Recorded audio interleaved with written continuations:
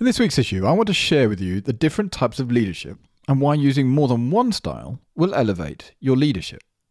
You've probably heard the phrase, one size fits all. Unless this relates to baseball caps, the chances are it is not appropriate, and certainly not for leadership styles. Defaulting to a particular style of leadership is something that we can all be guilty of. This is actually reinforced by Ken Blanchard's research that identified 54% of leaders use only one style of leadership.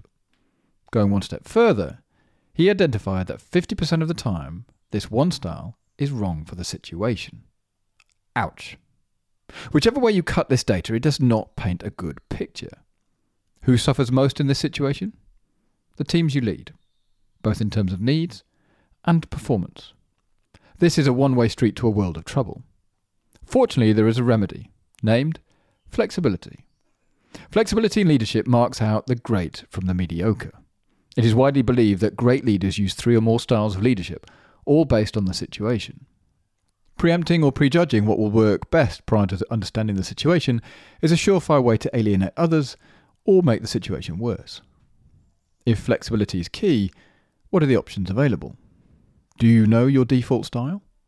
Don't worry if not, because below are 8 styles, mostly made famous by Daniel Goleman in 2000, that you can use in your role as a leader. Number 1. The commanding style. Likely phrase: do what I tell you. Explanation. The commanding style is also known as an autocratic style, adopting a very much command and control mentality. This approach is where leaders make decisions independently without consulting their team. Situation. It is best used in a crisis or emergency, or when team members lack adequate experience or knowledge, and the team must move quickly. Leader characteristics: threatening, clear direction, tight control. Pitfalls: disengages team, potential lack of trust. Example: the military. Number 2, the pace-setting style. Likely phrase: do as I do now. Explanation.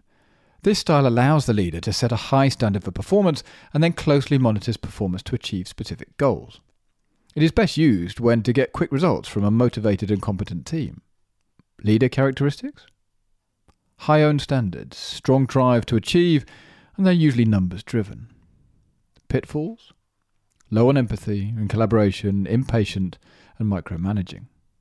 Example: sales. Number 3, the coaching style. Likely phrase: try this. Explanation. This style develops people for the future based on a supportive and mentorship-based approach. Situation: best used to help a team member improve performance by building long-term strengths. Leader characteristics: they listen, helps people develop, encourages, often a counsellor. Pitfalls: significant time commitment by the leader, not very effective in a crisis. Example: the technology industry.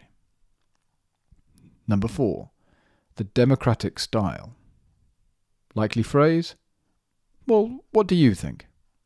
Explanation. This style forges consensus through participation. Situation: best used to tap into the team's creativity and experience to help make the best decision or to create buy-in.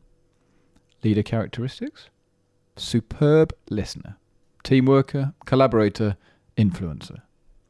What are the pitfalls? Lack of accountability, conflict, potentially slow decision-making. Example: car manufacturing. Role model: Barack Obama. Number 5, the visionary style. Likely phrase: come with me. Explanation. This style creates a compelling vision of the future and a clear path for achieving that vision. Situation: best used when a new vision or clarity on direction is required. Leader characteristics: inspires, believes in own vision, creates a sense of purpose, often creative. Pitfalls: unrealistic expectations, over-reliance on leader, a reality distortion field. Example: moonshots. Think trying to colonize Mars. Role model? You guessed it, Elon Musk. Number 6, affiliative style. Likely phrase: people come first. Explanation. Style in which a leader prioritizes building strong relationships and creating a positive work environment. This approach focuses on promoting teamwork, collaboration, and harmony among team members to foster a sense of belonging and loyalty. Situation. Best used when a team needs to heal from conflict or when a leader wants to promote a sense of unity and belonging amongst team members. Leader characteristics. Promotes harmony, empathetic, boosts morale, solves conflicts. Pitfalls. Lack of accountability, difficulty in decision-making, over-reliance on consensus. Example? Well, merger, or cutback, or transitional periods. Role model? The Dalai Lama. Number 7, the laissez-faire style. Likely phrase? You got this. Explanation. The laissez-faire style is characterized by a hands-off approach where the leader delegates most responsibilities to the team and provides minimal guidance or feedback. Situation. Best used when the team is highly skilled, self-motivated and capable of working independently without much direction or supervision from the leader. Leader characteristics. Trust in the team. Promotes creativity. Fosters support for team members. Pitfalls. Lack of structure. Missed opportunities. And unclear expectations. Example? Software development. Role model? Herb Kelleher. Number 8. The servant style. Likely phrase? How can I help? Explanation. Style of leadership in which the leader prioritizes the needs and well-being of the team members and serves as a facilitator rather than a directive authority figure. Situation? Best used in environments where collaboration, trust and empowerment are essential.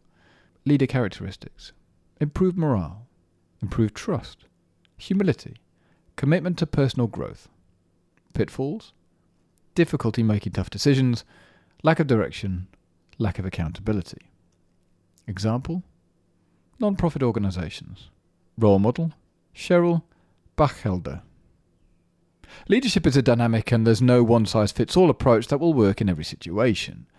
As a leader, it's crucial to be aware of the strengths and weaknesses of each style and to choose the one that best fits the unique circumstances you find yourself in. From the leadership styles discussed today, which resonates most with you? When is the next time you could try using a different leadership style?